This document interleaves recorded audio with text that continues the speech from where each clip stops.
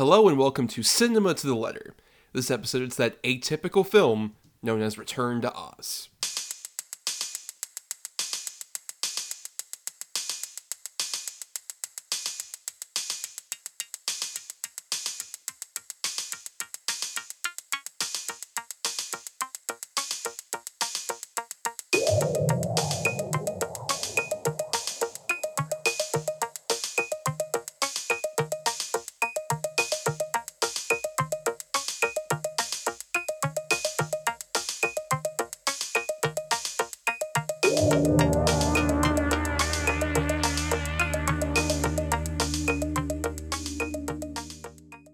On Cinema to the Letter, we break down the very nature of cinema letter by letter. For each episode of a film miniseries topic, we cover 6 films that fit a C for classic, I for indie, N for new, E for egregious, M for masterpiece, and A for atypical. Who doesn't love an acronym, am I right?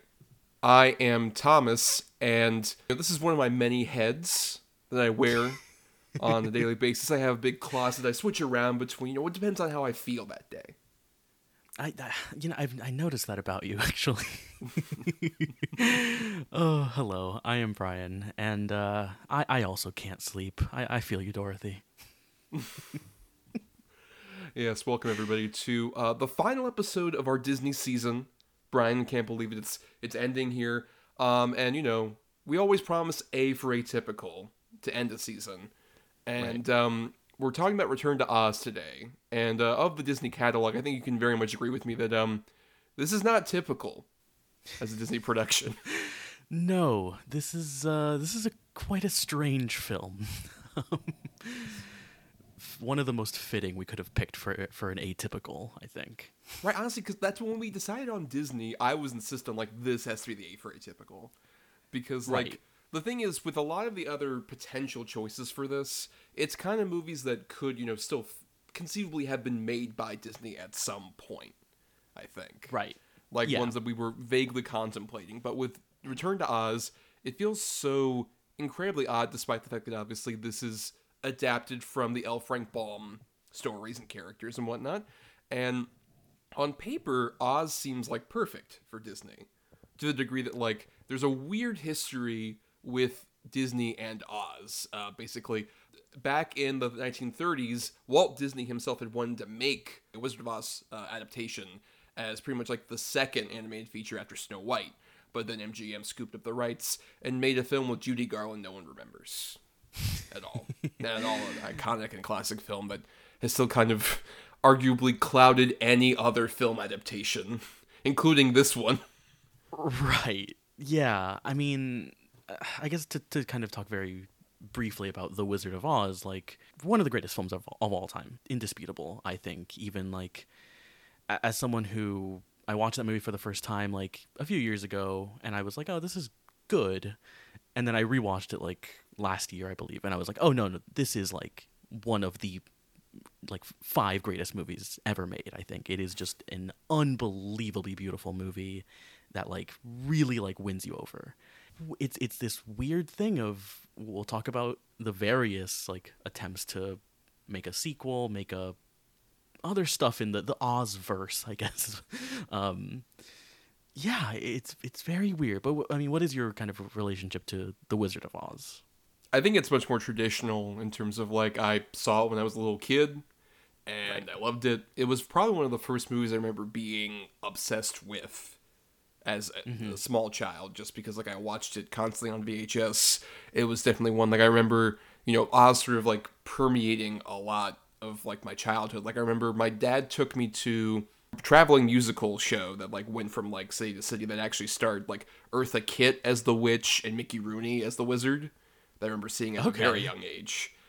Because I was just in love with this movie, and I think that's kind of the weird thing, is that with The Wizard of Oz itself, it's such a classic movie. Anybody would recognize, just Yellow Brick Road, the Judy Garland's outfit as Dorothy, the various different versions of the Scarecrow, Tin Man and Lion, those specific designs. The Wicked Witch, right? Right, the Wicked Witch, all that other stuff. It feels so inherently memorable to anybody out there that right. I wanted to watch more Oz movies and prep for this, but the trouble is that like 90% of the movies that are like adapted from Oz are just like, let's go as close as we can to the 1939 movie without getting sued. Like, to the degree that, like, Warner Brothers, who owns the rights now, made a fucking straight-to-video Tom and Jerry movie where they just put them into The Wizard of Oz. The same musical numbers, audio of Judy Garland, all the other actors and shit. It's just Tom and Jerry also are there. Right. It's a weird thing where, like, I only dug into kind of the, like, you know, the main kind of 4 movies that they've made of, like, you know, studio films that have been made based on this story, but I feel like most of it is just either parodies or like homages to that 1939, right? 1939? Yes, 1939. To that like original movie, which is it's a weird thing to kind of get into, I think. Yeah, now nearly 100 years later, it's still untouchable. Weird. Yeah. Yeah. I like, mean, yeah. Aside from this movie, which decides, like, let's go back to the source material and do something a bit more, like, dark and upsetting, even though a lot of people talk about how the 1939 movie is scary, which it can be, especially if you're a little kid, like The Wicked Witch, The Flying Monkeys, all that other shit. Like, it genuinely can terrify a young kid because there's that sense of danger. And that's kind of what was so great about, like, L. Frank Baum's stories. Like, if you go back and read any of them, like, I've only read the first book, which I did back when I was in elementary school. And even then I noticed, like, oh, this is a lot darker. Like, there's a whole sequence where, like, the Tin Man literally, like, mutilates a bunch of, like, creatures that are attacking them with his axe. Like, he chops them up and shit. Right. I mean, yeah, it kind of reminds me of, you know, when you read those, like, the Grimm fairy tales or any of those kind of old, like, stories like that where, like, oh, these are a lot darker and, like, you know, grittier than you think, because, like, yeah, we all think of The Wizard of Oz as this, like, and it is a very beautiful and, like, sweet and moving movie, but yeah, there is that kind of, like, you know, fantasy stuff in there that kind of goes into a bit of horror at times, which is what's so interesting about that movie, is that it is both, like, beauty and wonder and everything, and also these weird creatures and this weird world and, like, yeah, all that stuff. And distinctly also a very American world, because that's sort of the thing that a lot of people talk about, and I do agree with it. It's like, it's one of the few fantasy universes that doesn't feel based in, like, Britain or any of these other things. Culturally, L. Frank Baum, like, very much made it, like, an American story, with, like, a scarecrow and a Tin Man, in particular, kind of, like, representing, like, farms, then the industry, the Industrial Revolution, and then Cowardly Lion, politicians. Oh! Boom! Roasted. Damn. That's the extent of our political commentary for the evening. But yeah, it's weird, especially because the only other Oz thing I watched actually in prep for this was weirdly one I had not heard of, that's called 20th Century Oz from 1976. It's an Australian movie, appropriate for Oz. And it's like a version of it where Australia? Basically. And it's about, like, this young girl who's, like, a groupie for, like, a rock and roll band, who, like, while she's, like, in the van that they're, like, driving around, like, she falls out of the car, and then she has a fantasy of, like, being in Australia, but it's this weird version of Australia. You know, the version of the Scarecrow is a surfer dude, played by Bruce Spence, of, like, the Mad Max movies. Oh, which is, like, the gyrocopter guy. Yeah, okay. And then the version of the Tin Man is a heartless mechanic. And then the version of the Lion is like this wannabe biker dude. It's very weird. It's a very odd film. But it feels still, it's at the same time indebted to the 1939 movie at the same time. Which is like a big thing, obviously, to differentiate from A Return to Oz. Which, let's just jump into Return to Oz. Now let's play the trailer for Return to Oz.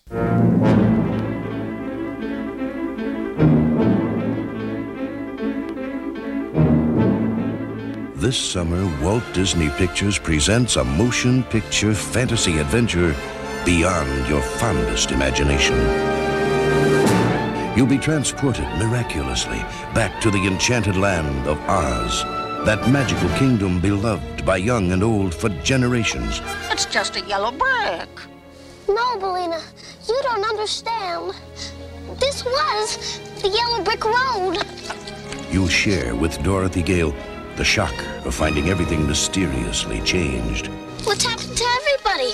And you'll delight with her discovery of 4 wonderful new friends who band together against a wicked queen and the dreaded Gnome King. This is the Oz you haven't seen before, and this is the Oz you'll want to visit again and again. From Walt Disney Pictures comes a whole new world of entertainment. Why don't we just fly back to Kansas? Return to Oz.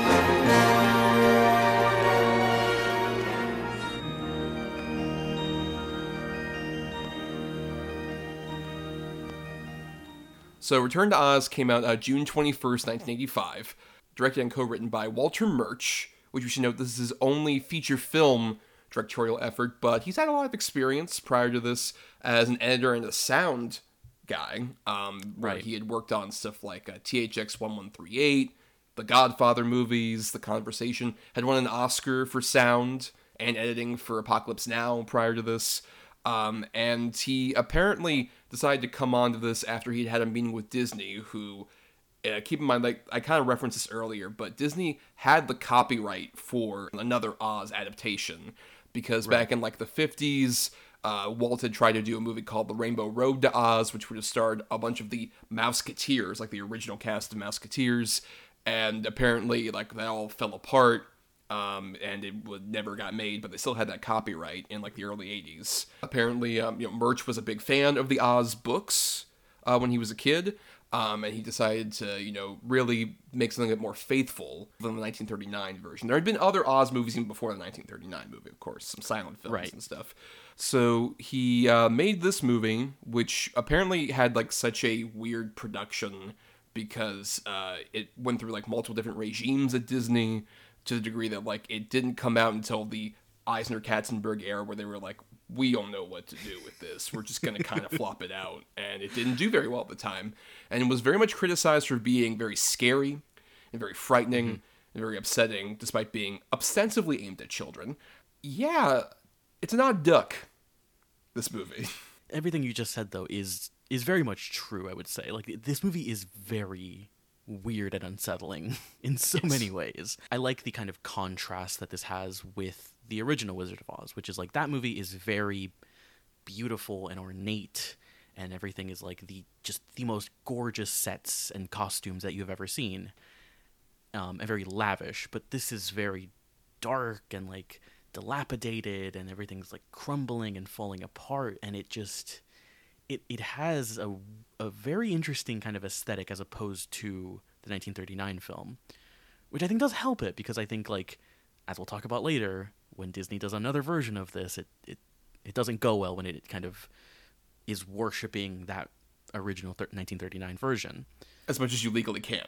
Right, exactly, yeah. But yeah, I mean, I had not seen this movie before. Right. And, I'd heard things, I'd seen kind of some of the creature designs and stuff like that, and I just wasn't prepared for how just strange this movie is. I mean, like, everything about this movie is weird. Every, like, creature and everything is so weird and, like, very creepy and very unsettling. Like, I definitely understand why it scared young children. Or even, like, before we get to any of the creature stuff, like, the opening of this movie, she's in Kansas, and supposedly it takes place about 6 months after the tornado happened. And so she's going off about Oz, and Aunt Em and Uncle Henry are, like, trying to rebuild the house, but Uncle Henry seems in a very desolate state, and he, like, very much leans on, like, oh, I broke my leg, and there are kind of hints of, like, maybe he's just, like, too depressed to even bother finishing the house. And Aunt Em is like, oh, I don't know what we're going to do with her. Maybe we should try this doctor. So they take Dorothy to a psychiatrist who is very instrumental in, like, oh, we want to experiment on her with shock therapy. Right. But presenting it as, like, it's going to be 1900. It's a new age where, this is new technology we're exploring here. Like, it's that kind of thing. It's such an interesting sort of way to set up this movie. And it's also just so depressing. Yep, incredibly depressing. It's so sad. And poor Firuza Balk just looks like very much like a child who, like, needs some kind of, like, comfort because she's like, but Aunt Em and Uncle Henry, I went to Oz and look, I found this key that has an O and a Z on top of it, right? And she's like, oh, this poor child. We have to get her electroshocked so she can stop having these fantasies. Yeah, I mean, and just the setup of that is so already kind of like immediately puts you off of like, oh, this is not going to be the 1939 film at all, right? And I like that it actually doesn't do a thing that another Disney version does, which is the black and white opening, trying to kind of recreate, you know, one of the greatest moments in cinema history, which like makes me weep every time I see it still. I like that it is more grounded and not trying to just be, you know, because this is what, 46 years after The Wizard of Oz? Yeah, something like that. So like, yeah, I like that it isn't just kind of being this nostalgia, you know, just of the original, but it also is just so kind of disorienting where you're like, oh, I thought this was like a fun movie that has like, you know, it's about another world of wonder and all of this stuff. And it's a weird setup for this movie. Obviously, that also messed with me when I was younger, because the thing is, I saw this as a child, not when it originally came out, but I remember, because I was so obsessed with The Wizard of Oz, my dad at one point, like, took me to Blockbuster, and it's like, oh, look, there's another Oz movie. You might like this. He had, of course, no idea, because you look at the poster for this movie, it looks like fun and jovial, like, oh, they're all, like, flying in the air, and it's all it's a great poster. Right, characters and stuff like that. It'll be totally fine for a kid. And then I watched it, and there's a specific sort of moment, like, I was already, like, off kilter by, like, oh, yeah, Dorothy, for one thing, is not a 15-year-old pretending to be a 9-year-old. It's an actual 9-year-old girl with Fairuza Balk. Right. But also, like, the aesthetic's very different, and we're introduced to, like, oh, we're going to go back to the Yellow Brick Road in the Emerald City, but, oh, wait, the Yellow Brick Road is dilapidated, and then Emerald City is in ruins, and all of our favorite characters, like, but specifically the Cowardly Lion and the Tin Man, are stone now. All the residents of the Emerald City have been turned to stone. The Scarecrow's gone, and it's like, oh, okay. Where are the songs? Why aren't they singing? Yeah, it's not a musical, and like even the transition from like Kansas to Oz, which like in like I said, it's that iconic shot from like the original Wizard of Oz, and in this it is a lot more just like she arrives and is like, I think we're in Oz, but this doesn't look like what I remember. This is a lot weirder. This is different. And there isn't that same kind of, like, sense of wonder in the sense of, like, oh, look at this beautiful new place. Oh, my gosh. It is just, like, look at this place. It's in ruins. And it's, like, falling apart. Yeah, and even, like, the characters that we know are very different. Where, like, the versions of the Cowardly Lion, right, you see in Stone and the Tin Man as well. And I think, like, I watched an interview with Murch where he kind of explained why he felt ultimately people didn't really respond to it as well. In The Wizard of Oz, there's, because of, like, the songs and the fact that you have, like, humans in the roles of, like, the Scarecrow and the Tin Man, like, more humanoid bodies. It's like, oh, this is a bit more of, like, a facade, and it's kind of, like, a bit more pretend. Right. Versus, like, you have an actual 9-year-old girl interacting with, like, these animatronics and creatures that are not humanoid, really, in the slightest. Even when they have humans inside of them, like, controlling them. It's like, oh, it's like TikTok, where it's like a guy who's, like, basically, like, curved over inside of that body. Yeah, yeah, because he's, like, I was like, there has to be a person in there, but how does it work? Because he's, like, it's not like R2-D2, where you could, like, you know, fit someone in there. Like, it's someone curled up in a ball, and it looks so uncomfortable. And then same with, like, the Wheelers, which, like, that also just looks like such an uncomfortable, like, costume to have to act in with, like, having wheels for hands. Yeah, and particularly the main Wheeler guy, who I want to shout out, because he was also, like, a trained mime who basically taught everybody who was, like, in a suit how to, like, do sort of, like, big exaggerated movements to make it seem like these suits were alive. His name's Pons Mar. He talked about the fact that, like, when you have some of these, like, sort of a mix of this puppetry and these actual people in suits, you gotta have to, like, train, basically, these people to, like, realize that, like, oh, okay, I have to move in a different way. Like, the Wheelers, he was like, oh, yeah, basically, in order to move around like that, you have to use all the muscles you don't use to normally walk as a person. And stuff like that, which is crazy to think. And that's what makes it all feel kind of unnatural. Like, particularly the Wheelers, young me, terrified, horrifying creatures. Yeah, it's that face that you see, which is like their helmet, I guess. Yeah. It is, and you see it like around a corner, like that. It's so creepy. I can't imagine watching this movie as a kid because it would have scared the shit out of me. Like, truly, but I still remember at the same time, despite being scared by this movie, I was also deeply fascinated by it. And I think a big reasoning why, I just got to say, like, this movie was nominated for visual effects, lost to Cocoon, natural, but at the same time, like, I remember when I was a kid, I was just fascinated by, like, all of these different creatures. I think it's one of the underrated, like, practical effects movies to me. Which is the way that you have, like, especially the differentiation between, like, a TikTok, a Jack Pumpkinhead, the Gump, and all these other things. It's such weird fucking creature. Even, like, Belinda the chicken is, like, mostly animatronic when you see it. And it's astonishing. I mean, yeah, this is the thing of, like, part of me is like, oh my god, what the hell am I watching right now? Because it's so weird. But, like, TikTok, who is my favorite character of like all the kind of side characters, is so, like, you get a lot of close-ups of him, like my background, which is like the when they first meet in that, like, secret room, and you're just like, oh, okay, this, it's an animatronic, whatever. And then you just see like when they get to Mombi, is that her name? Yeah, Princess Mombi, when they get to that castle and you see him, like, walking in the background, and you're like, oh wow, this is like a full suit that they have, like, built. And it looks incredible. Like, it doesn't look like a costume. It looks like a real a stubby metal man walking around. Right, because you have at least the somewhat human movements of, like, his legs, which actually have, like, the person, like, moving around in them. But you have his little arms that could only be done, like, radio controlled, and then especially his face with, like, I love that the mustache moves as, like, his lips. It's my favorite thing about him.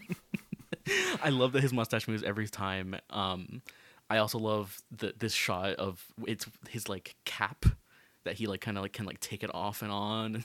Like, he like doffs it to Dorothy. Yes. And I think what makes this movie work a lot more, and why I still personally think it's a great movie, is the fact that, like, a Fairuza Balk, who I know you're not as big on child actors necessarily, usually, but I think she does a great job of being genuinely empathetic to these, like, weird monster creature guys who are, like, misunderstood. Nobody just, she realizes that, like, they need some kind of, like, love and protection. Like, I love the bit when the whole action thing with TikTok, where, like, he has a wind up for his action and a wind up for his thinking, and that's how he's able to, like, move around. And there's a point where he realizes, like, oh, I can't move, as, like, they're at Mombi's place, and Dorothy's about to be, like, put up in that tower and implied to be like, oh, I'm going to keep you up there until you're age appropriate for me to slice off your head so I can put it as part of my collection. And she's, like, being dragged away, and TikTok can't move, and he's like, oh, I'm sorry, Dorothy, I can't do it. And she's like, it's all right, TikTok, nothing can be done of it. I just like that. She's understanding of, like, this guy can't move. She's not like angry toward him because of it. Right. And, like, it's an interesting kind of contrast of, like, you have Dorothy being very sweet and very nice to these, like, these creatures that, like, even as you kind of get used to seeing them, you're just kind of like, oh my god, what is this thing? But, like, I love, like, when she meets, like, Pumpkinhead, and, like, when she puts him back together with, like, the arm and everything, and, like, it's a really sweet moment where she gets to, like, be nice with these, like, creatures, but also, like, you get to see just the effects of these creatures. Like, I love, like, when Pumpkinhead, like, his arm, the way his arm like attaches and she puts it back, and just all of that stuff, which is there's an incredible amount of just tactility to it, which is just, it kind of makes it more unsettling too, is that there is a lot of tactility to it. Right. But, even the fact that, like, when in that sequence where Jack, like, initially stands up, it's a puppet, like, standing up and barely being able to move, and then when he's actually walking around, there's a person actually inside of him. But at the same time, the movement is still seamless enough to where it's like, nope, that's this fucking Pumpkinhead guy just got up. This pile of sticks and a jack-o'-lantern just got up and is walking around. Yeah. But yeah, I mean, like, the chicken as well, which is such a weird addition to this movie, but is like you see it at first and you can be fooled for just being like, oh, that's a regular chicken, but then yeah, the transition from the actual chicken, I can't believe I'm saying this, to like the animatronic is so like it's seamless. Like if you're not looking for it like me, like I couldn't tell which scenes were a real chicken and which was just an animatronic because it's very lifelike in a very weird way where like the mouth is moving and the blinking and everything. It's so insane. Yeah, and I'm curious, how did you feel about then Bulk with like this movie, especially considering this is her first movie she's ever done, and she's gone on to be in other things. She's in The Craft and stuff like Bad Lieutenant, Port of Call, New Orleans, as well. But how do you feel about her here? Because, like I said, you're not a huge child actor fan generally. I mean, it can be very hit or miss, but I tend to find kids very annoying in a lot of movies. But no, I mean, like, it's a very difficult performance to do because you're not acting with people. You're acting with, like, you're not acting with people, and you're not, like, you mentioned, like, The Wizard of Oz has, the 1939 film has, like, the Scarecrow and everyone they look like people in costumes. But it's so, I imagine it's so difficult with, like, just these creatures, these animatronics, and she does a really great job at being, like, it's a great version of Dorothy from, like, to kind of base it off of, like, Judy Garland's performance. But, like, I think she does a great job, and I think you feel the, like, humanity and the, like, yeah, just her, like, sweetness to these characters is really palpable when, like, she's acting with, like, the TikTok. He's just a stubby C-3PO. Like, it's a really great performance, though, and I think it doesn't really fall into any of those traps that I generally find annoying, which I think is generally, like, precocious children, which is a really kind of welcoming thing for this movie because it is just so weird. Yeah, I think some of that, upsetting stuff that we got early on, I think helps feed into, like, her sort of issues with, like, her performance in general. Because, like, so much of the earlier stuff is her, like, interacting with humans and having a distance versus her, like, like, when she's talking to Belina, the chicken, before she's ever able to talk or anything like that, she seems to have much more of a natural back and forth, once again, with a thing that doesn't talk and isn't that humanoid. And I think that really works, that kind of, like, awkwardness around other humans makes it, once she ends up, like, in Oz, where it's pretty important to point out that, like, all of the humanoid creatures in Oz are villains. You have the Wheelers, you have Mombi, you have the Gnome King. They are all villains who are out to get her, versus the circular, the spherical C-3PO guy is, like, someone that she has much more empathy for. Like, near the end of the movie, when she just, like, hugs him and he cries, it's, like, so sweet and so investing. And she, once again, she can make you believe that, like, I am so invested in this fucking robot man with his mustache. Yeah, and I mean, like, it's a weird thing, I think, with TikTok specifically, like, because he is a robot, and yet, like, he has a lot of weirdly expressiveness to him in a lot of ways, right? Like, he is a character, and it's a very difficult thing to, like, one, make him feel like a character because he's a robot man, and having him and Dorothy's relationship. Yeah, it's a very interesting thing that this movie pulls off with its visual effects, which are, like, really impressive, and especially, like, one we haven't talked about yet is the rock face, not the Gnome King, but the rock that has a face on it. Right, there's sort of, like, a henchman of the Gnome King that sort of, like, pop up and have, like, shout out to Will Vinton, great stop motion guy, the guy who created the, like, M&M's ads that we see currently. Oh, okay. Like, his studio was initially responsible for that, and he did a lot of other great claymation stuff. But yeah, I just love the expressiveness of those faces, like when they report to the Gnome King, and it's like, "Sir, Dorothy's here, and she has a chicken," and stuff like that. It's such a weird, like, very angular mouth movements. Mm-hmm.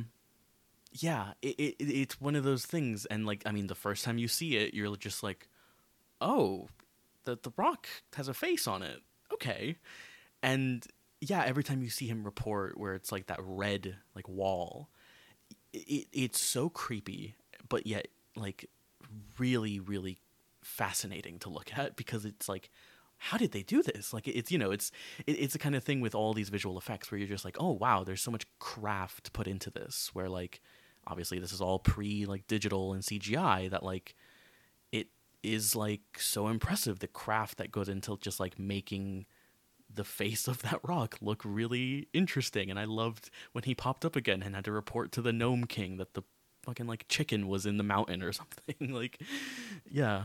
And I forgot until I rewatched it this time that they kind of set that up earlier with like the Gnome King is played by Nicole Williamson, who also appears as the psychiatrist earlier. And there's the bit where he introduces, like, during that psychiatrist stuff, like, he introduces Dorothy to the electroshock machine. And he says, look, it has a face on it. It's got these two eyes. And there's, like, sort of ease her into, like, hey, we're going to use this to shock you so you stop having fantasies about us.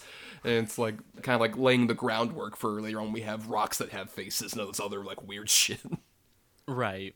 And yet it does feel like a moment of, like, I was a kid who, like, hated going to the doctor. And like the getting shots, it does feel, that feels like a genuine moment of like a doctor trying to calm her down, of like, look, it has a face, but like that doesn't help.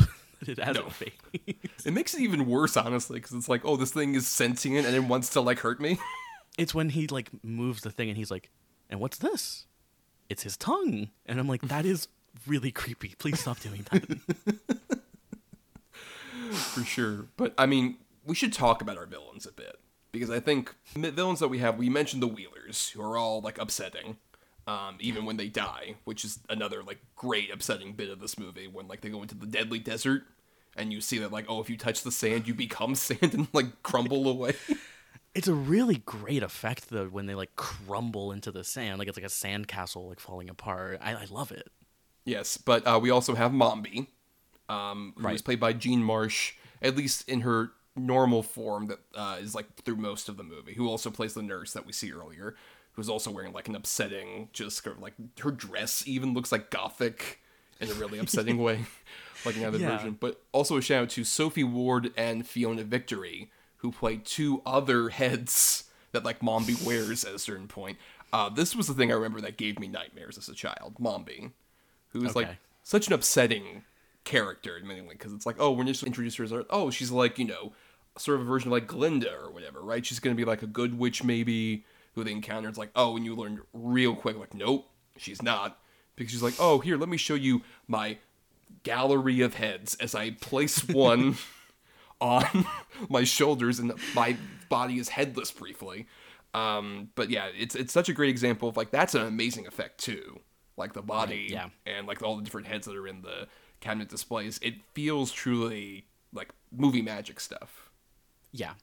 And especially like it's the shot when she's holding the head, what do you think of like all my heads, or she says something like that, and it's just a like thing of like, oh wow, yeah, it's movie magic. It's like, how did they do that? How did they create this shot? It looks so weird, and like even her just like putting the head on like the Darth Vader helmet is it's one of those like movie magic moments of like, just like, especially like 80s visual effects where you're just like, it's creepy, but it is so like fascinating to look at and like to figure out how it's going on and how it's working. Like even now I can kind of see it where it's like, oh, all these cabinets are like women that are just like putting their heads out while their bodies are like probably like behind this like curtain that's there or whatever. But it still just feels so seamless, and especially the bit where Dorothy's like sneaking around trying to find the little life powder thing, and then she wakes up the Jean Marsh head, and she just starts bellowing like, Dorothy Gale, and then her headless body rises up out of her bed. Yeah, it's so creepy, and yet like I love the design of her castle, which is like ornate, but like in this weird like crumbling kind of way, like everything's kind of falling apart, but it is still this very beautiful like palace, and like that hallway specifically of like where all the heads are is like incredible. And all the mirrors and stuff like that, yeah. Which we should say, Right. it's not technically her palace, because we do kind of get hints that she maybe took this from somebody else, and we see Right. a little ghost girl in a mirror, another very charming image that wouldn't terrify a child, like at all. But yeah, I love her in particular, where she has this sort of like false regality that makes it seem like, oh, I'm the sort of queen of this particular dilapidated area who like bosses around wheelers, and I love uses them as like a big chariot, like when she goes through her tunnel and shit. It's so cool. Yeah, I mean, yeah, and I love her performance as well, because it is very, again, and in this movie, like, despite all the creepiness and stuff, that aside, like, it isn't doing the 1939 version. And I like her performance because, yeah, it feels like it feels very nuanced, and also just she's very menacing. Like, she's just very, like, so menacing. And like, even as the nurse, like that like black dress she's wearing, where it's like it looks like a funeral like dress or something, is like very menacing. And the way she talks to like Dorothy at the beginning is like, yeah, it just, she's a scary woman. But there's also a sense of desperation there, which I like. Like, Yeah. especially when Dorothy isn't around after a certain point, which is like, you gotta chase after him. It feels less like like, because obviously Margaret Hamilton is the Wicked Witch in the original movie. One of the great, like, evil kid movie performances of any sort. There's a reason why she also terrified children for, like, decades afterward. But it's a very different performance where she's very confident, and there's, like, no sort of bluster at all in her performance. Like, no, I'm gonna get this kid, and I'm gonna like put her up in my tower, and she's gonna not be a threat to me whatsoever. Versus Mombi has an inherent like, oh fuck, I gotta like get this kid back, or else everything's like screwed, because of course she's under the Gnome King, who is just another brilliant sort of like meld of like Nicole Williamson's performance sometimes, where like initially he's stop motion when we see him, great stop motion for him, Yeah. and Oh, then yeah. and then gradually as like he sort of becomes more human, it turns into Nicole Williamson and all this great, like, elaborate makeup. There we go. Yeah, he just changed his background, everybody, listening to Nicole Williamson version of that character. And I like the fact that with him, he also has a lot more of, like, a manipulative vibe that I think is even a bit different from, Yeah. like, any of the other sort of villains we've had in, like, The Wizard of Oz, where, like, there's a point after, like, the setup is that all these different people who Dorothy has encountered, brought along on her journey, have to go into this big ornament room and try and see if they can locate the Scarecrow in there, and they have to touch an object and say Oz, and then he'll like pop up instead of being an object anymore. And there's a point where it's just Dorothy and him, and he's like, "Why did you come all this way for like a Scarecrow? It feels like this is just like a bad dream for you, right? You can leave. I have the ruby slippers on," Right. which he wears those ruby slippers very well. He's very protective of them because stylishly like- looks perfect.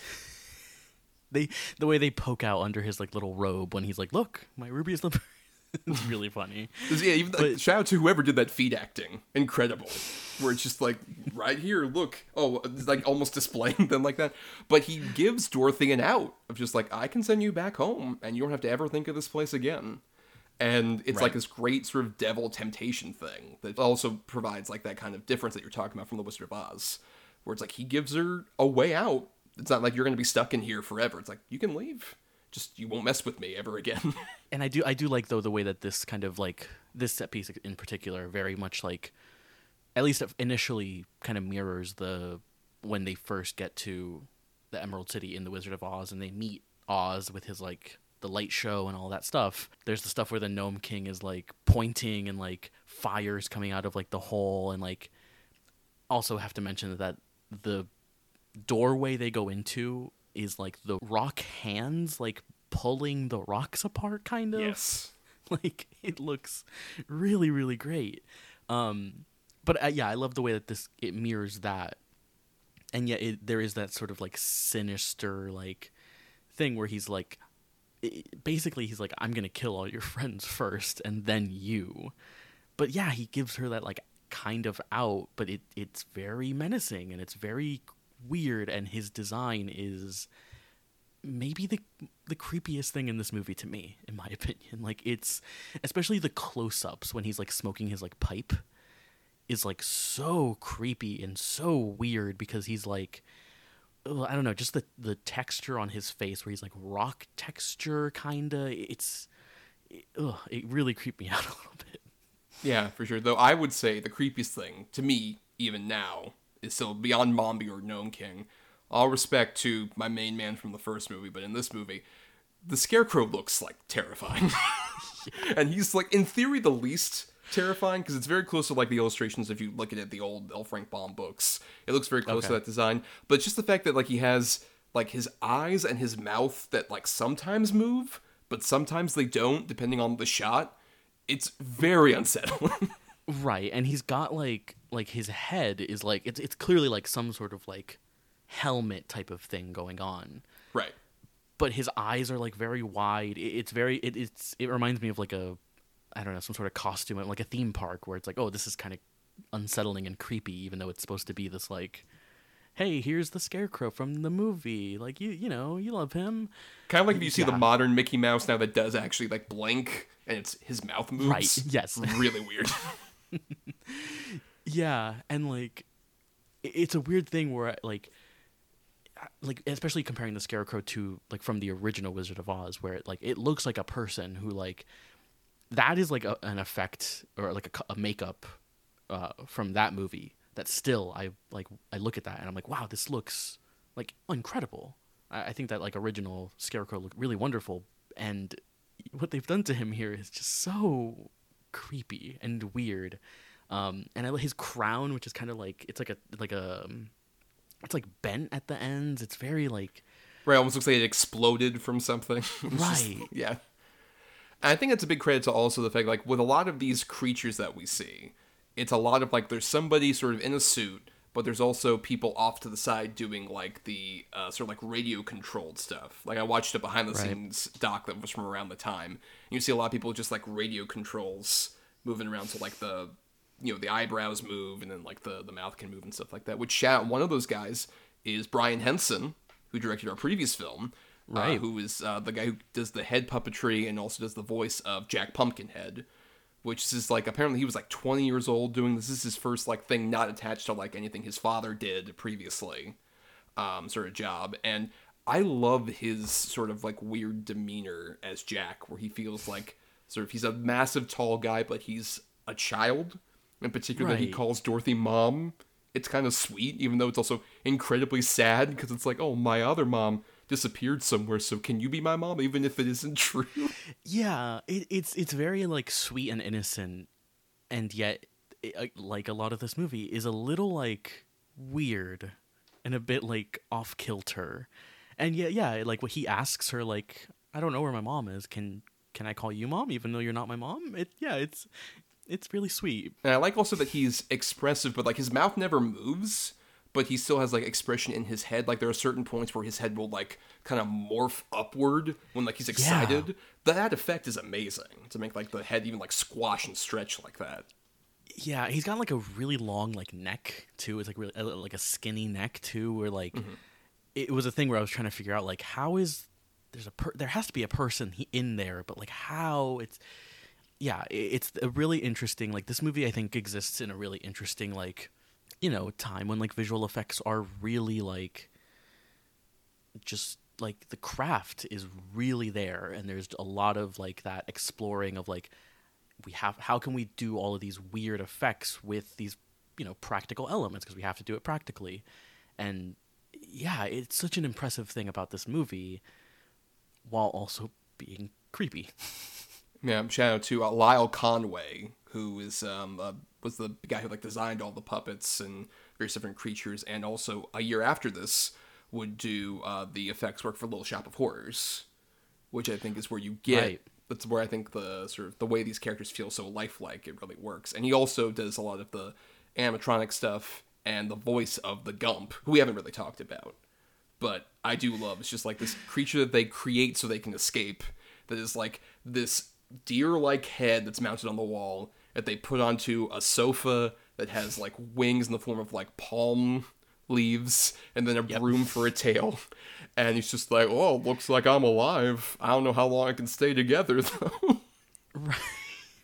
And they even seem to not entirely be sure like what he is necessarily. Like they're kind of I don't know. I feel like it feels like they treat him like a friend, obviously, but they are kind of just like, yeah, we made you. Like you're hello. Like, Well, yeah, there's literally a point where like the Gump asks like, "What am I?" and Dorothy says like, "You're just a thing." Yeah, it's so weird, and like, it's just, I mean, the logic of him, where, like you said, that's how they built him, and then that's why they need the powder of life. Is that what it's called? Right. Which they pour it on him, and he comes to life. Well, she has to say the magic words that are on the back of the directions, which I also love. Yes. Yeah, and it's very weird, and so, but I think I like that sort of like fantasy kind of childhood logic, right? Like which it has, right? Which is like, yeah, you put a head on a thing, give him some arms, and then you created a thing, right? It's like, it's a really wonderful in its logic, but it like everything else it's weird and unsettling, and like he is like, every time you see him, it's very creepy. But I think that adds something also to like something that like I heard Murch talk about when he was doing this interview that I watched. He did such a great job of explaining that like I think that just adds that sort of like all these elements that we're talking about of like all the unsettling nature of it and the weird kind of like slapdash child logic. It adds kind of this nature of like we're not talking down to like kids when we have Right. them do any of these things, and even like that the stakes of it being as like high as they are makes it a lot more investing, because like if you're watching these other Oz things, a lot of it feels like it's just kind of like aping on a worse version of the Margaret Hamilton Wicked Witch character with the villains, and it feels like there aren't really any stakes actually there. We're just kind of like going on an adventure, and there's vague threat but not really any threat, as opposed to this movie, because everything feels so like real but also creepy, it makes you feel more invested, to where it's like, Dorothy's gotta get out of this shit. This world is out to get her. She needs to get the hell out of here. But I love it because it gives her stakes in terms of like, she has to save her friends, right? Like she has to stay to save her friends, but she also really wants to get the fuck out of here because it's like everything is like horrible. And I really do love the side, like, because I was initially hesitant with the beginning section of this movie with her and like the hospital and stuff.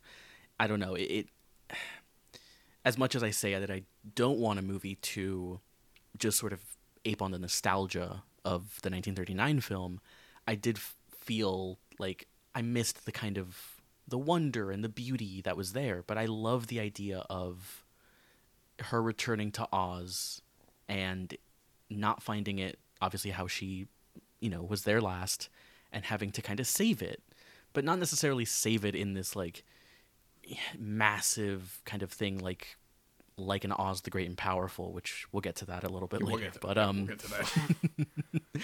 but it is like, it's an interesting sort of the way that the movie kind of makes her go on this journey of like having to save Oz. But yeah, it's an interesting. I'm interested in that, even though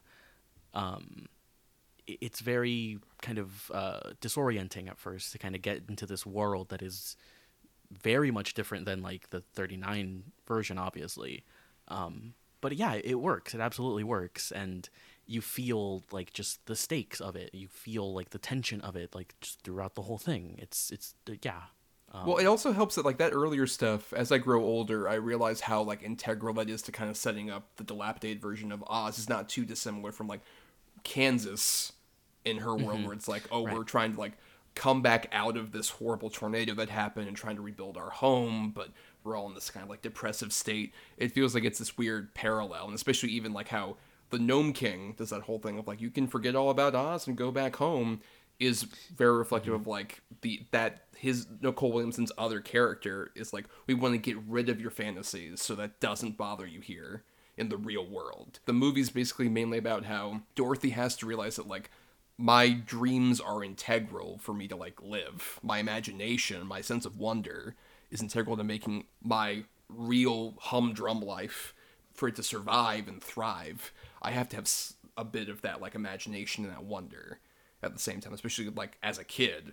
She has to be able to have that. And obviously, seeing this 9-year-old girl go through all this is traumatic to like, especially when I was watching this at like a younger age than even her. It's like, oh fuck, this is a kid having to do all this shit.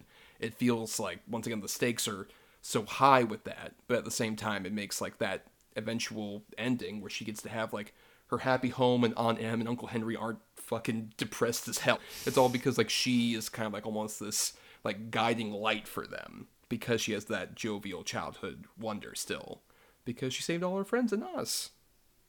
Yeah. I was a bit weary going into this, into the ending of this, when, like, after they save Oz and defeat the Gnome King, of, like, oh, are they going to do a thing where, like, she gets to stay in Oz and, like, rebuild Oz with all her friends? And no, like, I like that. I like that it still hinges on her wanting to go home, which is, like, it's such a beautiful little sentiment, and, like, I love that she gets to go home, but isn't forgetting her, like, that childhood imagination. Like you said, it really lands, I think, which I was a bit nervous about going into it. Yeah, because like I've heard that from some people where it's like, oh, in the Wizard of Oz, why does Dorothy even leave Oz and go back to like that shitty fucking hellhole of Kansas? Like, why even bother going back? But yeah, I like the fact that it seems like she wants to spread that kind of empathy that she has for like these other creatures to like her actual human aunt and uncle. It's her kind of learning to have that kind of empathy for humanoid people after a certain point. But I mean, there's some other stuff that, before we get too far into the ending, that we haven't talked about, like the whole Gnome King unraveling that happens after Dorothy gets in there, realizes his plan, and starts like solving it. I love that he has a bit of that confidence where he's just like, oh, this is a fun game. You know, it's going to be fun for her to do this. And the moment she starts getting shit right, he's like, you let her out. You fucked this up for me, Mombi. Well, because Mombi comes to him and she's like, you got to deal with her. She's on her way. And he's like, I know. I'm dealing with it. Like, calm down. Don't worry. Come on. Chill out. Yeah, I got this. And like, then, you fucked up, but I'm doing great. Right. And then, she starts to figure it out, and you can see him just get, like, seething, and then he starts, like, just letting it all out, and then he becomes what is Thomas's background, which is, a rock lava man thing. I don't know how to describe what he is. Just this amazing abomination of a thing that just rises up. Especially, I love that, too, when, like, this ornate room, which I love the design of that, like, ornament room. And how it looks like just a big, like, fancy room covered in all these different, like, great, like, vases and stuff like that. But then the moment he realizes, like, oh, they're winning my game, I have to completely destroy this room and have, like, hell open up, basically. Yeah, I mean, all I could think when, like, it showed his mountain, I was like, oh, it's Mount Doom, basically. It's basically Mount Doom. And, he, like, starts to try to eat them. Initially, Dorothy is like, oh, but you said we solved everything that we could. I'm tired of playing games. And he starts to try and like eat Jack. Like, he picks him up, and I love that too, the little animation. But of course, Belina is inside of Jack's head, which I love that detail. And like, she hid inside because there's this whole recurring thing of like the chicken. The chicken is like the key to all of this, evidently. Yeah. Oh my God, there's a chicken? What? Like, it's right. They set that up a lot, and it's like, I wonder what's the reasoning. And it's just Belina, like, inside of Jack's head, is like so scared that she lays an egg for the first time in a while, apparently, based on the earlier Oz stuff. And the egg falls into the Gnome King's mouth, and it makes him crumble. Apparently, he has a severe egg allergy of some sort. Look, as someone who's lactose intolerant, I get it. He's just like me for real, but. Right, I mean, if you ate an egg, you would also, like, crumble like this. Like, if I had dinner with you and you ate an egg, it would just be like, eggs are poison, and then your eyes glaze over. I would just repeat poison over and over again. And I'm like, check, please. I mean, it is like the water from, like, the original Wizard of Oz, right? Where it is just this, like, weird thing of, like, oh, water's the solution? Okay. But it's so, like...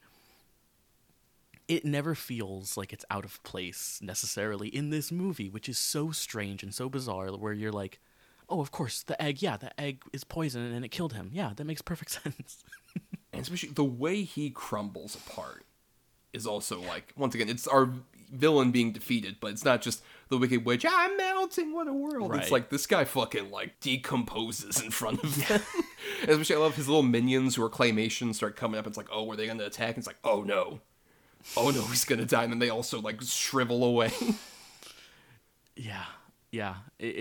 But I love his design at the end. Like, here, I love the animation, which is just it's, like, great, like, stop motion animation. It's so weird and so interesting to look at. And this whole segment is just like, what the hell is happening?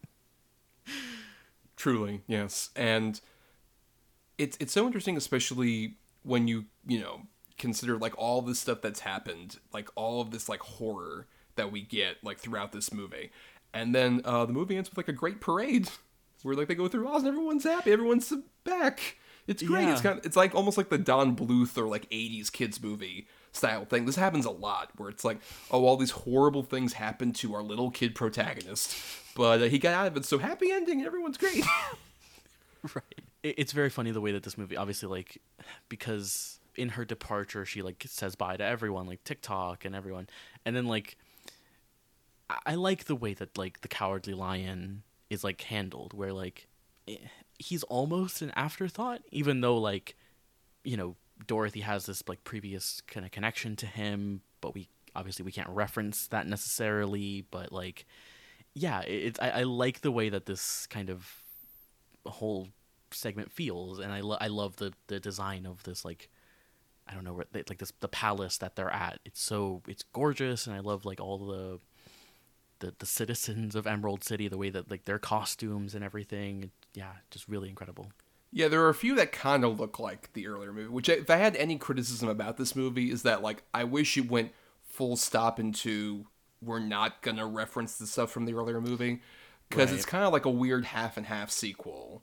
Because especially, like, the Ruby Slippers is a great example of that, because in the book it's the Silver Slippers, and they had to literally, like, pay MGM a fee to get, like, the Ruby Slippers in there, and I almost wish they stuck with, like, the Silver Slippers. Because having Ruby, it draws more attention of, like, oh yeah, the classic Ruby slippers that we knew previously. And even, like, the close-ups of Dorothy with the slippers on, having to click her heels and stuff like that. I think, if they just got rid of those few little mentions, I think it would be a lot less sort of, like, tied in some people's mind to, like, that original movie. Right. Also, another Oz movie I watched was The Wiz, which that has the silver slippers, which that makes a lot of sense why it was in that one. Yeah, The Wiz, by the way, I think a much more terrifying movie than this one. The Wiz, I watched The Wiz today as well, and it's kind of, my feelings on it are kind of similar to this, of, like, the production design and the costume design especially are so incredible and wild in that movie. And so insane. And it's a weird movie. I really like that movie. I don't know how you feel about it, though. I think there's, like, elements that I really love about it, and then there's stuff that feels, like, interminable to me. I think particularly, like, look, I love Diana Ross, but getting her to play Dorothy, I think, is a weird choice. Considering, like, in, like, the Wiz Broadway show, like, it's supposed to be a kid, Dorothy. And she's, like, pushing 40, I think, at that point. And it's like, this is weird. Yeah, it is weird. I don't know. There's something I really find fascinating about that movie. And it's also just, it's very weird and interesting to see, like, Diane Ross and Michael Jackson and, like, Richard Pryor and, Iman all be in this movie. It's a weird movie. Also, that's directed by Sidney Lumet and written by Joel Schumacher. Right. Yeah, so bizarre. Yeah, I don't know. I really like it, though, but I mainly just think the visuals of it are so interesting and are very, again, like, that movie is very separated from, like, in some ways separated from, like, The Wizard of Oz. Right. And it is so, like, just such a wild contrast to that movie and all the production and everything, which reminded me of this movie in some ways. Just how, like, you don't have to adhere necessarily strictly to The Wizard of Oz, even though it is this, like, monumental film. It's like, But I mean, that one also, I think, has a similar kind of, like, aesthetic it's playing to that's not too dissimilar from The Wizard of Oz in terms of, like, what I was talking about earlier. Like, this is, like, pretend we're having a big Right. musical, and it's like still supposed to be jovial, even though you have like killer trash cans and stuff. Killer trash cans, killer like subway pillars, which Pillars, is right? just Yeah. so crazy.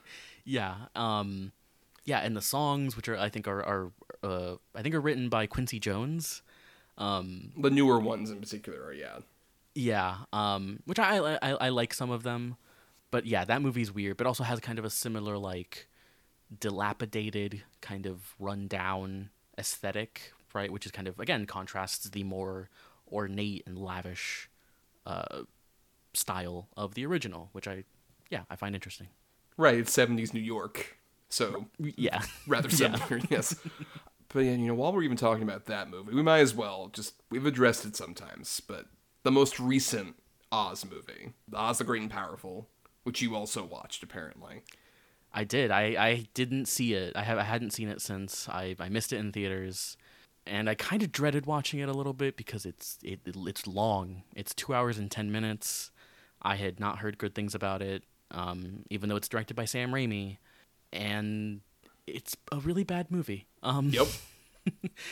I mean, I guess if I have anything positive up front to say about it, I think Michelle Williams, shockingly, is great in it, and is an actor who, like, I mean, she's one of my favorite actors, and is so great at being in, like, bullshit, right? Because she's also in, like, Venom. She delivered the immortal line, "I'm sorry about Venom."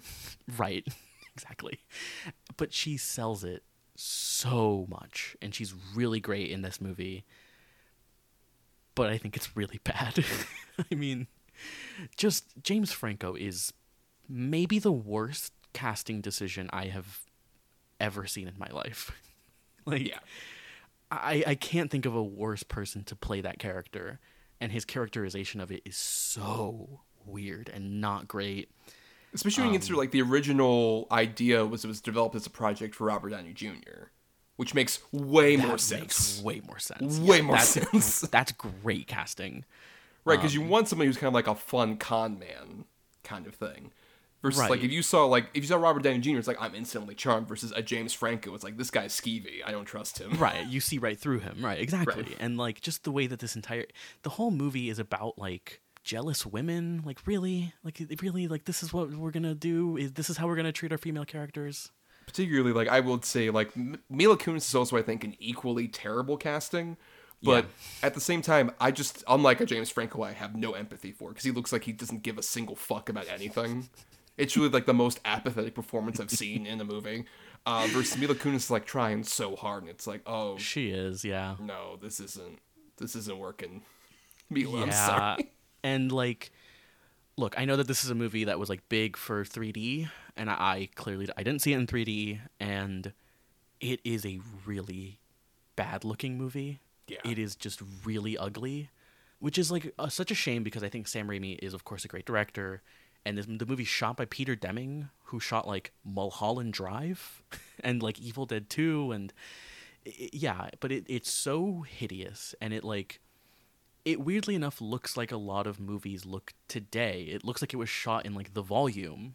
It has that, like, Right. really muddy digital, like, thing to it. Zach Braff as the flying monkey character, who looks really bad. Well, it's a weird movie where, like, the CG looks bad, but also the makeup bits we get, particularly, like, Mila Kunis's version of the witch, where it's like it looks as close as, once again, that movie is trying so hard to be like, we are a sequel to that earlier movie, but we can't legally say it. And, like, all Right. the differences are just enough to make it look uncanny. Like, particularly, the weird thing with, like, her version of the Wicked Witch is, like, she has, like, this puffier design just because of, like, Kunis's face. And then also she has, like, cleavage. It's so weird. It's just weird. Like, I don't want to think, like, I don't have the Wicked Witch fetish. I don't know what you're trying to push on me. Yeah, and, like, there are elements in this movie that are like, oh right, Sam Raimi directed this, where, like, you get those canted angles, you get, like, like, crazy cinematography, like, you know, he does the Raimi cam a few times, but, like, those the elements of it that are Sam Raimi feel very, like, disparate from, like, what The Wizard of Oz is, right? Because, like, I don't know, I don't think of those, like, Sam Raimi's style and The Wizard of Oz they're not in the same, like, conversation, I don't think. Though I would argue, if you let him do a Return to Oz style movie. Sure, yeah. I think that would totally fit. Like, if he had done a version of, like, this movie. Which, of course, Disney, who made Oz the Great and Powerful as well, it's just like, no. You're not getting anywhere close to that. Right. But the movie's trying to be this, like, blockbuster, right? Like, it's trying to be, like, a blockbuster that is a kind of a sequel to The Wizard of Oz. It's very much, like, using the nostalgia of that movie. But, like, it's so long. It's so boring. And again, it's just really ugly looking. Which is what I'm so curious for the next sort of version of Oz we're getting is that Wicked movie. Which Right. I've seen the Wicked Broadway show, and that's also a show that tries to sidestep around as much as it can to being like an actual prequel to The Wizard of Oz with like a lot of its design stuff. So I'm very curious how they're going to work with that, and also how, you know, a modern big budget fantasy musical is going to potentially have a lot of these same kind of muddy aesthetics that we're talking about. Even though we're a decade out from Oz the Great and Powerful, it feels like sadly that we're maybe not going to be able to diverge away from that, especially considering it's a two-parter. Yeah, Doesn't yep. make any fucking sense to me, because that musical should just be like, I don't know, like a 2-hour movie. You can just fit it all in. Yeah, although it is directed by John M. Chu, so you know, could be interesting. But yeah, I don't really have any. I don't know anything about Wicked really. I think it's never been. You know me. I'm not a big musical theater person, but Right. I'm very curious to see how that's gonna do. But yeah, Oz the Great and Powerful is a really bad movie, and again, it's the kind of thing we were talking about of like, you don't have to like, because even that movie makes a lot of like subtle, I'm using air quotes, subtle references to the original, where it's like, oh really, like you're just making that kind of reference to the Wizard of Oz. It's a really bad movie. I still remember the saddest I've ever like felt for Sam Raimi is there was a bit where someone was talking to him about, like, the only time I've heard him reference anything about Oz the Great and Powerful post it coming out was he was doing an interview, I think, for the Nerdist podcast, and they brought up Oz the Great and Powerful at some point, and all he had to say was, I did the best I could. That's all he could say. It was such a bummer. I mean, it is a movie you watch it and you really feel bad for him, because like he really is trying, and there's elements there are certain sequences that like where you wake up where you're like, oh wow, this is like kind of interesting in some way. And I like the sort of like final set piece of that movie being like the whole like, you know, creating the big magic trick and all that stuff, which I kind of like, but it's a really long movie. Yeah. Oh, and I like Bruce Campbell. Bruce Campbell being the guard is funny. Right. I guess. The Winky Guard, it's a funny bit. Yeah.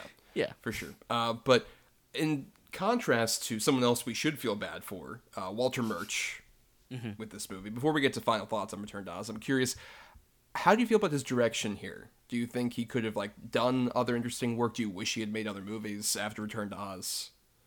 I do actually, yeah. I mean, the visuals of this movie are really great, like we talked about. I think that comes through with like directing, right? Like I think he's an editor, right? So a lot of the kind of seamlessness of the visual effects, I feel like, are him, right? Like he really does like direct this movie very well. And like this shot, which is like my background right now, which is the kind of shot of the Gnome King and Dorothy, is like a really wonderful shot. And there's a lot of like really great matte paintings like early on in the movie and stuff like that. Yeah, I wish he had directed more movies, because like he's also just a great editor. Obviously, he's edited some great movies. He also he edited Tomorrowland, or he was an editor on Tomorrowland. Right, which part of that interview I saw was him basically being used as a sacrificial lamb for, like, he got fired from it. Disney was unhappy with what was going on with the movie. Right. And so they were like, we have to fire somebody to set an example for Bird about what needs to happen. So they got rid of him to show, like, this means business. We're not fucking around. You gotta, like, fix this shit. And keep in mind, that's the only time he's been fired off of a movie as an editor. Yeah, I mean, like, again, I don't even love Tomorrowland, but that is a really fucked up move, especially for Walt. Like, I mean, that movie came out in 2015. At this point, he's like a legendary like figure in cinema. Like, he's edited some of the great movies. Like, that's yeah, that's. I know, to Disney, he's still the guy who made Return to Oz. And they tried to fire him off this movie. That's a very crucial thing. It's like there was a point where apparently he got kind of sick, and it was at the same time where Disney was like, we don't like this footage. We're going to fire him. So George Lucas and Francis Ford Coppola literally went up to Disney and said, like, don't fire him. Like, we want our friend to have, like, his role, to the degree that, like, Lucas said, like, if you're unsatisfied after he comes back, I'll finish the movie. Yeah, that sounds really fucked up. And, like, but I mean, I do love Lucas and Coppola kind of coming to his aid, though. That's, like, also keeps in line with, like, them coming to, like, Kurosawa's aid. Like, I love hearing, like, stories about them just, like, using their clout at the time to just, like, help people out. And George gets a special thanks credit at the end of the credits for Oh, this does he movie. really? Oh, that's cool. I appreciate it, Walter. Thank you. Thank you. Because Gary Kurtz also worked on this movie. He was a producer Right. on it, and he's also, like, worked with, like, George Lucas and stuff like that. So, yeah, weird, interesting connection to George Lucas. Now, also, TikTok is at the Lucasfilm Ranch.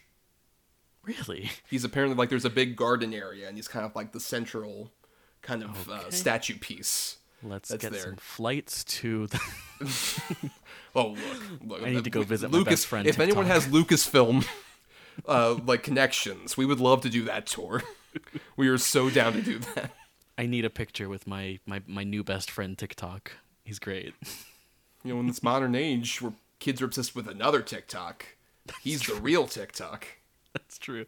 Every time they said, like, TikTok, I kept thinking, like, oh boy, this is so weird to hear this now. And it was so weird, like, why isn't TikTok flossing? Why isn't he doing TikTok dances? He's clearly so mobile he could do that. God. That's how Disney brings it back and brings it, like, for the kids is to get TikTok and then make him do some dances. Sure, because that'll totally work out. It totally will. Put TikTok on TikTok, everybody. But yeah, let's go into our final thoughts then. Any final thoughts, any last minute things you want to mention about Return to Oz, Brian? Well, one thing we didn't mention really either of the actors who play her Uncle Henry and Aunt Em, who Aunt Em is Piper Laurie, of course, Yes. rest in peace. Who of course, like, love her on Twin Peaks. And And Carrie then- and all that, yeah. Right, and then Matt Clark, who I'm not as familiar with, but are you familiar with him? I know he's in Back to the Future 3, but I'm not sure what else he's in. No, yeah, I'm not as familiar with him, but I do like the two of them. They feel especially that kind of like sadness we got earlier. It feels very like much on their faces, like that earlier scene where she's just talking about like, oh man, I guess we gotta take her over to that doctor, and he's like, why are we taking her to a doctor we can't pay? And the whole conversation about like, oh, my sister's gonna lend it to us, that's charity, all this other stuff. Right. It feels like an actual, once again, very sad, like, little bit of just like, oh, this family's in desperate needs. Especially the bit where like you see Matt Clark like sitting in the unfinished house, not like moving or anything as they're like leaving. It's like such a bummer. But the ending when he runs to her and like they hug, and it's a really beautiful moment where they reconnect. And especially with Piper Laurie when she like hugs her, it's such a beautiful moment that like just kind of really nails that like the human elements of the story. Right. And even like the little coda where we do get a bit of, we haven't mentioned much about Ozma, who's sort of the character we kind of referenced earlier. The Ozma who is in like the books and stuff like that, is like the princess of Oz, who's been kept in like the mirrors, and also plays like the little girl that we see earlier on that gives Dorothy the jack-o'-lantern, which is very cute. Also a very weird thing where like that actress was actually British, and she's dubbed over by Walter Murch's daughter. Oh, Who had like that's sweet. Right. Emma Ridley is her name, the young actress. But yeah, like that whole thing where she even like comes out like at the very end of when she's in Oz before she sends Dorothy off, just like, you can come back to Oz anytime you want. I'll keep an eye on you. And then she shows up at the mirror at the end, which is a sweet little bit. Right. And it's just like, oh no, don't tell Aunt Em that I'm here. And then like she takes the mirror down and stuff like that. And then Dorothy gets to have, some fun outside with Toto, who's also here, which we should mention. Like Toto is like teased at the beginning, and it's like, no, Toto doesn't go on this adventure. He gets to stay behind and howl sadly as Dorothy goes off to the hospital. I like that little ending that feels, once again, like this is the happy ending earned. Like, she gets to be a kid who gets to go out and, like, play with her goddamn dog outside, and, like, the house is actually finished and everything. It feels like life moves on in Kansas, but at the same time, she has that connection to Oz still. I like that kind of, there's a bit more of, like, a balance in her life.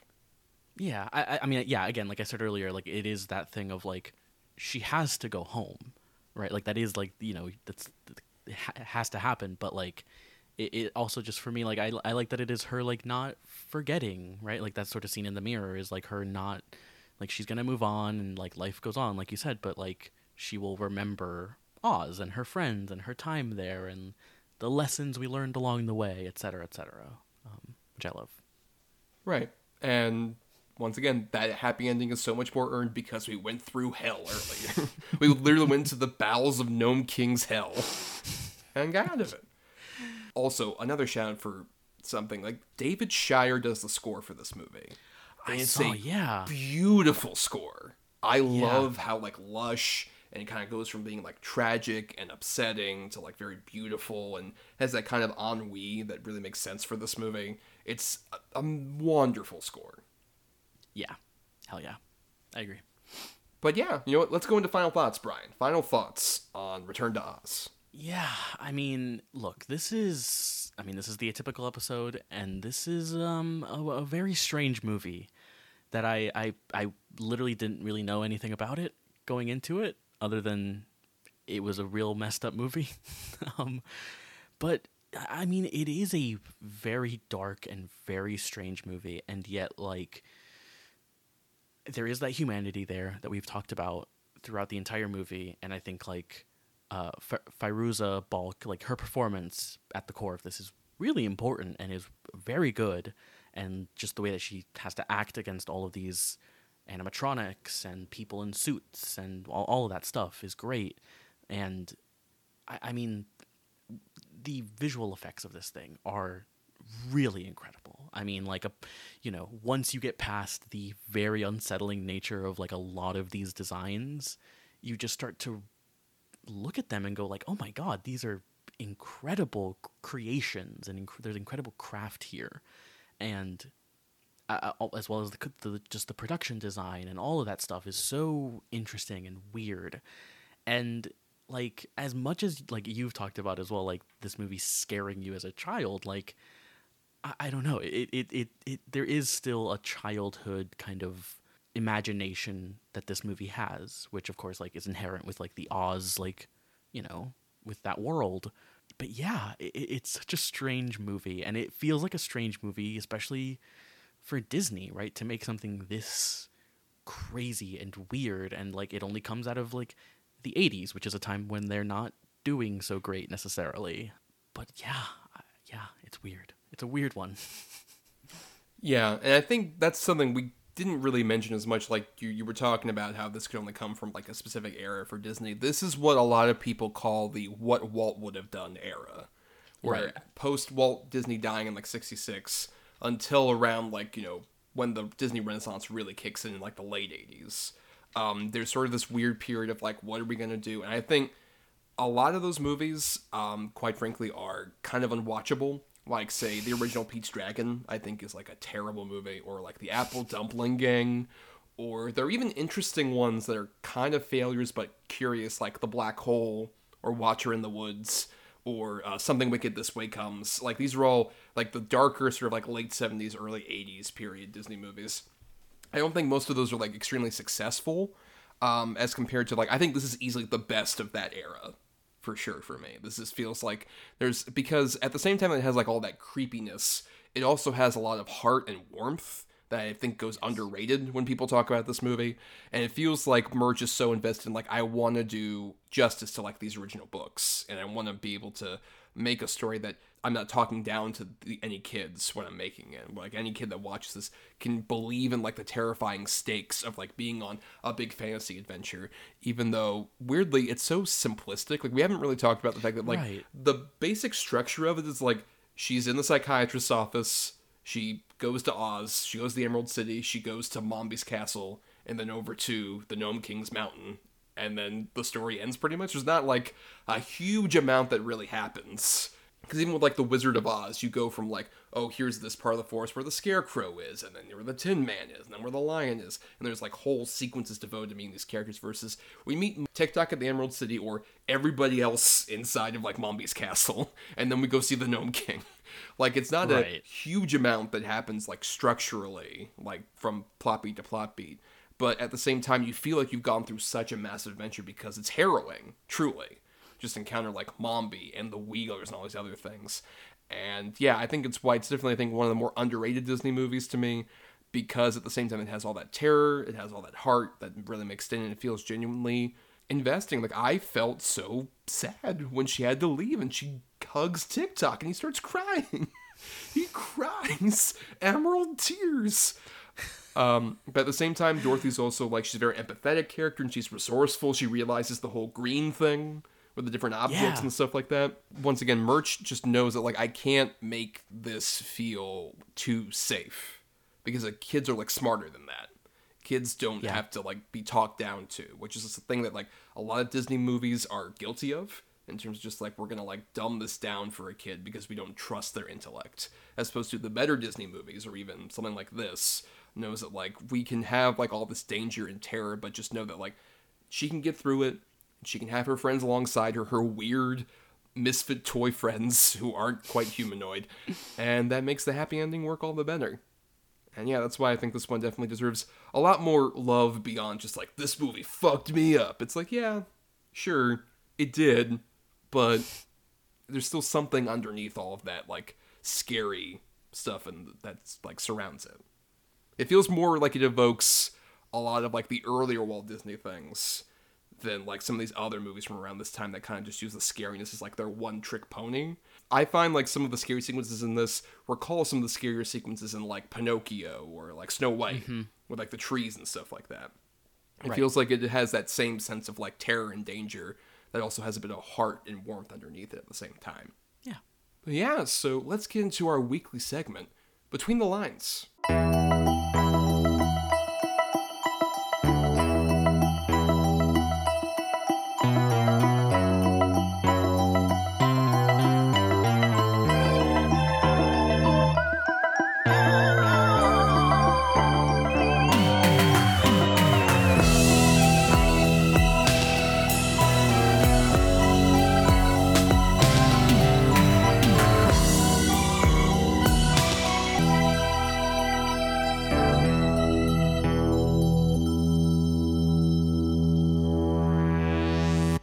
So every episode, Brian and I recommend another movie that's related to some degree to either the movie we're talking about or could apply as another entry in the Atypical Disney kind of thing. And I'm going to be starting here. And my pick is one that was produced by Disney, though released under their Touchstone banner. And R.I.P. is a movie... R.I.P. to a real one. A label that literally was only resurrected to release stuff like Strange Magic, the George Lucas, like, Lucasfilm movie they got along with Star Wars.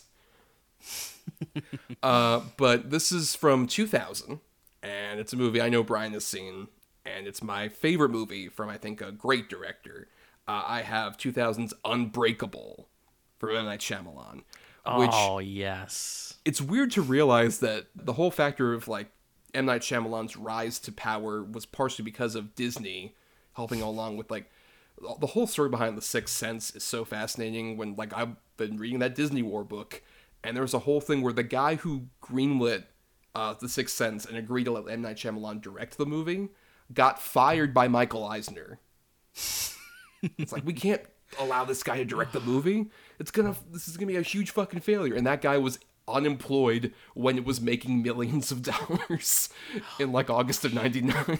So after that, Disney made Unbreakable, which is personally my favorite Shyamalan movie.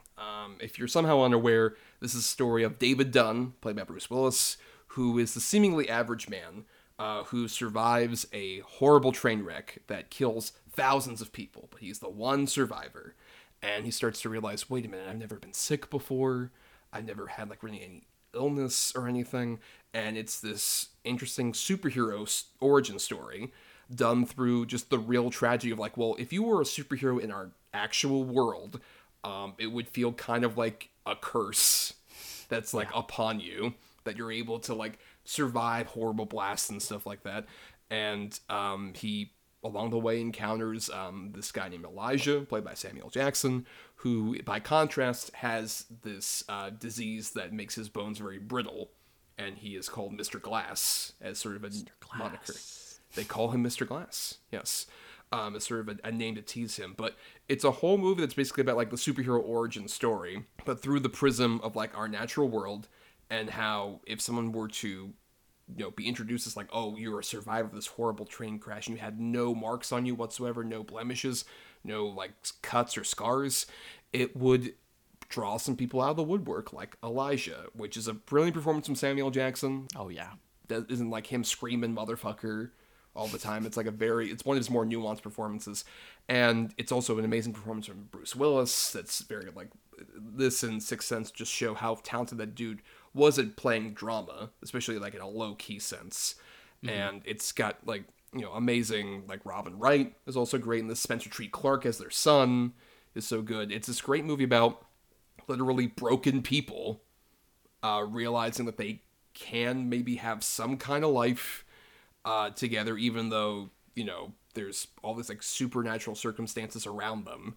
They still just are trying to, like, get their marriage together, him and Robin Wright, or, all the stuff around, like, Elijah and, like, realizing what his whole plan is. It's so brilliantly done. It's so extremely well directed by M. Night, where there's so many great moments of particularly, like, Bruce Willis having this other power to be able to, like, sense people and, like, realize, like, oh, their backstory and, like, what they were doing previously, their sins of sorts, is, like, so well directed, so well put together. An amazing James Newton Howard score. I was gonna say, yeah, that fucking rocks. It's such a great movie. It's my favorite Shyamalan movie, and also the weird start of a trilogy that would later happen. Yeah. Mostly not with Disney, which is also very weird. Right. Like, where Universal does split, and then they just were able to get, like, he has the character rights to David Dunn, so he's able to put him in this. It's so weird how that fucking happened, still to this day. But yeah, tremendous movie. One of my favorites, especially a very weird movie for Disney to put out. Yeah, it's one of those things where you say, like, Disney made this. Like, Disney made this movie. They Michael Eisner era Disney made this. Yeah, I agree with you. It's a masterpiece. It is like a superhero movie, like you said, but it's very grounded in our real world, and also just, I think M. Night is one of the most empathetic storytellers, especially in the past, like, 20 years. He's just or 30 years, like, basically he is, like, such an empathetic filmmaker. He really loves people and really understands people and wants to, like, understand how people work, and just the, like, my favorite scenes in the movie are with Bruce Willis and his son, like, just really beautiful drama. Like, I just, their the thing relationship, with the gun is one of the best, like, scenes Shyamalan's ever directed. It's like so much tension but so much sadness in there. And then, of course, when the newspaper and just that's tears. What I was gonna say. Unbelievable. Yeah. It's a masterpiece. It's a great movie, and also weird that it started this trilogy. And I think both of the other movies are great as well. But there is something very special about Unbreakable. Well, Brian, what is your recommendation? Yeah, so my recommendation is a Disney movie, a Walt Disney movie, released in 1999. By a filmmaker named David Lynch, and it is The Straight Story, which I had seen back in, like, high school when I kind of discovered Lynch, and I had the realization, like I think most other people do, of, like, oh, he made a Disney movie? Oh, it's about a guy who goes on a trip on his lawnmower to visit his brother? I don't know. What is this? Based on a true story? It's not like weird phantasmical nightmare vision? Right, and it's kind of released, like, in between Lost Highway and Mulholland Drive in his career. And yeah, so it is a story about an elderly guy named Alvin Straight, who learns that his brother has had a stroke, and he decides that he needs to go visit him and reconnect with him. They haven't spoken in about 10 years. He's living with his daughter, played by Sissy Spacek. He can't drive a car because he doesn't have a license, because he's older, his eyesight is bad and all of that. And so he decides to go on his lawnmower, and he sort of sleeps in like a trailer in the back. It's like a makeshift trailer, and the film is mostly him sort of encountering various people and having conversations and just discovering more about him, but also more about strangers. Like there's a really great scene early on his trip where he meets this woman who he finds out is pregnant, and they learn things about each other, which is just, this movie is heartbreaking. I mean, I remember just kind of going like, oh, this is like a fine kind of movie, and I watched it last night and it broke me. I think this is a absolute masterpiece. I like, and really up there with like any of David Lynch's other films, like Mulholland Drive or like Twin Peaks: Fire Walk with Me. Like, it is an incredibly human movie, which I think is something that can often get lost with Lynch, is that like he's weird, he's got like eccentric characters, right? Like, you know, but he's very good at human drama.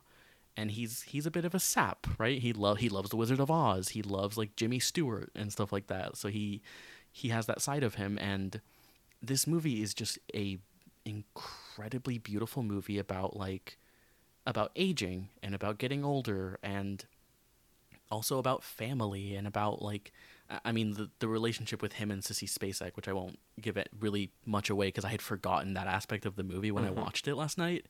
And it just like broke my heart. It's so incredible. And like, I mean, Sissy Spacek, who is playing someone who is, I guess, sort of on the spectrum in some way. It's never really specific, but like, right, yeah. It feels so respectful and so like human, which I was not expecting, obviously, but because that's kind of something that can go very wrong. But particularly in a 90s movie. Exactly. Yeah, but there's also great cameos from like a few Twin Peaks actors in here, and it's, I mean, the score by Angelo Badalamenti, rest in peace. I had forgotten how unbelievably lush and gorgeous it is, while also having like a kind of more country kind of twang to it at times. Yeah, I really love this movie. I was really blown away by how great it was. And yeah, it's one of his best films, which, you know, is really saying something for David Lynch. But yeah, you've also seen this movie. What do you think about this movie? I have, yeah. This is one of the more recent, like, when I was checking off, like, the blind spots of Lynch, this was, like, this and Inland Empire, like, the last two I had to catch up on, Right. pretty much. I'm like, oh, I can watch it on Disney Plus right now. Right, yeah. Yep. I remember at the time still thinking, like, I really liked it, but I would still say it was, like, one of the lesser Lynches, which is not saying anything bad at all. Right, yeah. Like, the only technically bad David Lynch movie, I would argue, is Dune, and that still is, like, interesting and weird. Fascinating movie, yeah. Fascinating movie, right. As opposed to this, despite being, like, much more simplistic and much more straight, as it were, is still feels very grounded in, like, his sensibilities at the same time, that kind of, like you mentioned, that human element of it, the kind of odyssey thing that makes him very tied to, like, Wizard of Oz. It feels kind of like it's this guy going on this journey, which also, just a shout out, Richard Farnsworth is the main actor. Amazing. One of his last performances. A great, weird career for that, too, dude. He was, like, a classic Hollywood stuntman, and then later in life had gotten, like, a lot of more on-camera roles, like in Misery prior to this and stuff like that. But this is kind of like his swan song performance shortly before his passing. And I think it does such a great job of, like, having those Lynch kind of ties, but also being just this very quiet, introspective movie, like you mentioned, about aging. The last sort of scene of this movie, when he encounters his brother, who I won't spoil who it is, but is one of the Lynch regulars, and, like, the perfect person to play that brother character. Like, that brief conversation they have, and then him looking up into the stars in just that Stargate before, like, the end credits start, feels once again very Lynchian in terms of just his fascination with, like, the unknown of, like, what happens after, you know, we leave the mortal coil. It's all still there, while, you know, none of the, like, more extravagant, like, wacky things that we see in his other movies happen. While also having, like, there are very funny and interesting characters that he meets. Like, I love, like, there's a scene that is in a store where he's like, what do you need that grabber for? And Oh, it's yeah. like, grabbing. There's a lot of still, like, funny. Like, I think Lynch is very funny when he wants to be, but like it more comes across in like those secondary characters that he meets and just like them being very like funny, like normal people. But yeah, the humanity of this movie is the most powerful part of it, and it made me just fucking weep. Like, it's so beautiful. Yeah, a very underrated movie as well, and very atypical for Disney. Right, and atypical for David Lynch in that it's not that weird. Right. Yes. But yeah, let's go ahead and repeat our titles then. My recommendation was the 2000 M. Night Shyamalan film Unbreakable. And I had David Lynch's 1999 film The Straight Story. And now we gotta do our thank yous and everything. We gotta head out of here, so we want to thank some people like Burial Grid for our music for the show. Purchase his music at burialgrid.com. Thanks to Michelle Kyle for our artwork. Find her at MishKyle96 on Twitter. And thanks to our Patreon supporters at patreon.com/cinema2letter, where for just $1 a month, you all get to listen to bonus podcasts that we put out. Like around this time, we would have, put out our big Disney YouTube commentary conversation, where Brian and I talk about a big YouTube playlist of stuff.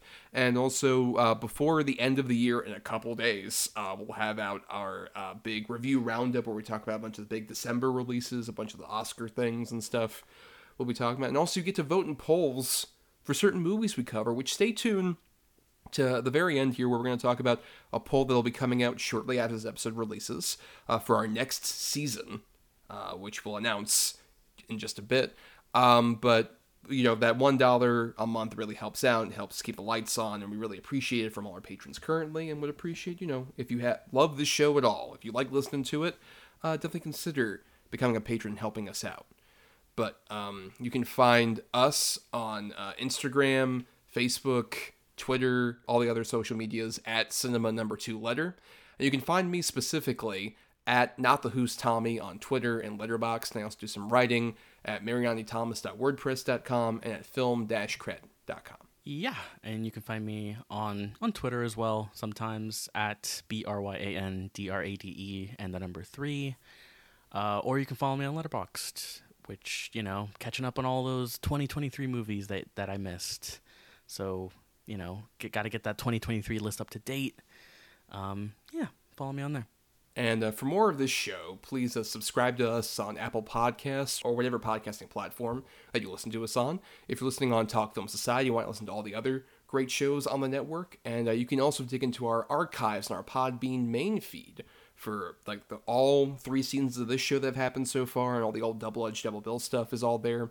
And nothing else, if you can't support us on the Patreon, that's cool. Money can be tight for people. The free way to help us out is to rate, review, or simply share the show around to give us more visibility, especially as we are stuck in the dilapidated Emerald City. Turned to stone.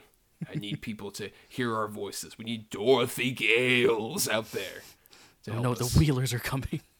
Oh, the Wheelers are coming for us. Oh, God. Well, now, let's tease Brian. This is the end of the Disney season, so we'll be taking a bit of a break, but we'll be coming back in the new year on specifically January 23rd for Season 4, which we're tying into the Oscars, which the nominees will be announced on that particular Tuesday. We'll be going through that in-between point between the nominations and the ceremony. And we'll just announce here that the Season 4 specific topic is very broad in terms of it's any movie that's won at least one Oscar. That's what we're going with. Not just Best Picture winners. It can be you won a makeup award, you won a special effects Oscar, you won, sound mixing, but not sound editing. You're applicable, baby. But we are not doing honorary Oscars, none of that. It has to be during, how would you say that?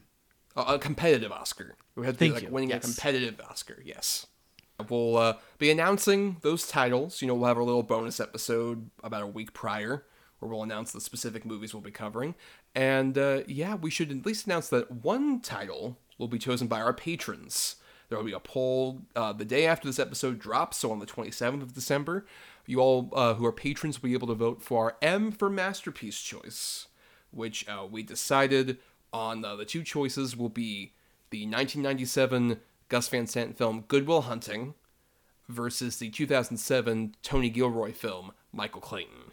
Both very interesting movies to talk about. Interesting careers in terms of their directors. And also both were their major awards that they won. Where Good Will Hunting won a screenplay, but also Best Actor for Robin Williams. And then Michael Clayton's only Oscar win was for Tilda Swinton in the least Tilda Swinton-y role. Yeah. And also an interesting thing of Michael Clayton, for me at least, is Michael Clayton's a movie I have watched only up until recently, and I have not seen Good Will Hunting in a very long time. It was when I saw back in high school, and I have not seen it since. So either choice is interesting. I'm in a similar track as well. With that, I'm very curious to revisit either Good Will Hunting or Michael Clayton, depending on what the patrons pick. That's for you all to decide, though. Like I said, that poll will be going up the day after this episode drops, and it'll be up for a couple days. So you'll be able to help us curate this particular list of films. So one of those will be up to the patrons, and we'll announce officially which one won come our little bonus episode. They'll come out before the first episode drops. But until then, everybody, the Disney season's over. So that means we're out of the mouse's hair. Get the fuck out of here, Mickey. We're not dealing with you anymore. Enjoy your flop era, motherfucker. Happy 100 years. Anyways, how's the box office doing? Right, yeah. Now, how's Wish doing, motherfucker? But yeah, until then, everybody, we're off to see The Wizard, or maybe more The Gnome King and his horrible fucking stone creations. We're stuck in Oz, but some fun guys. We like TikTok. We like hanging out with him. What He's a guy. Cool dude. We gotta wind up his action though in his mind, or else he'll just go crazy. So we gotta do that. Goodbye, everybody.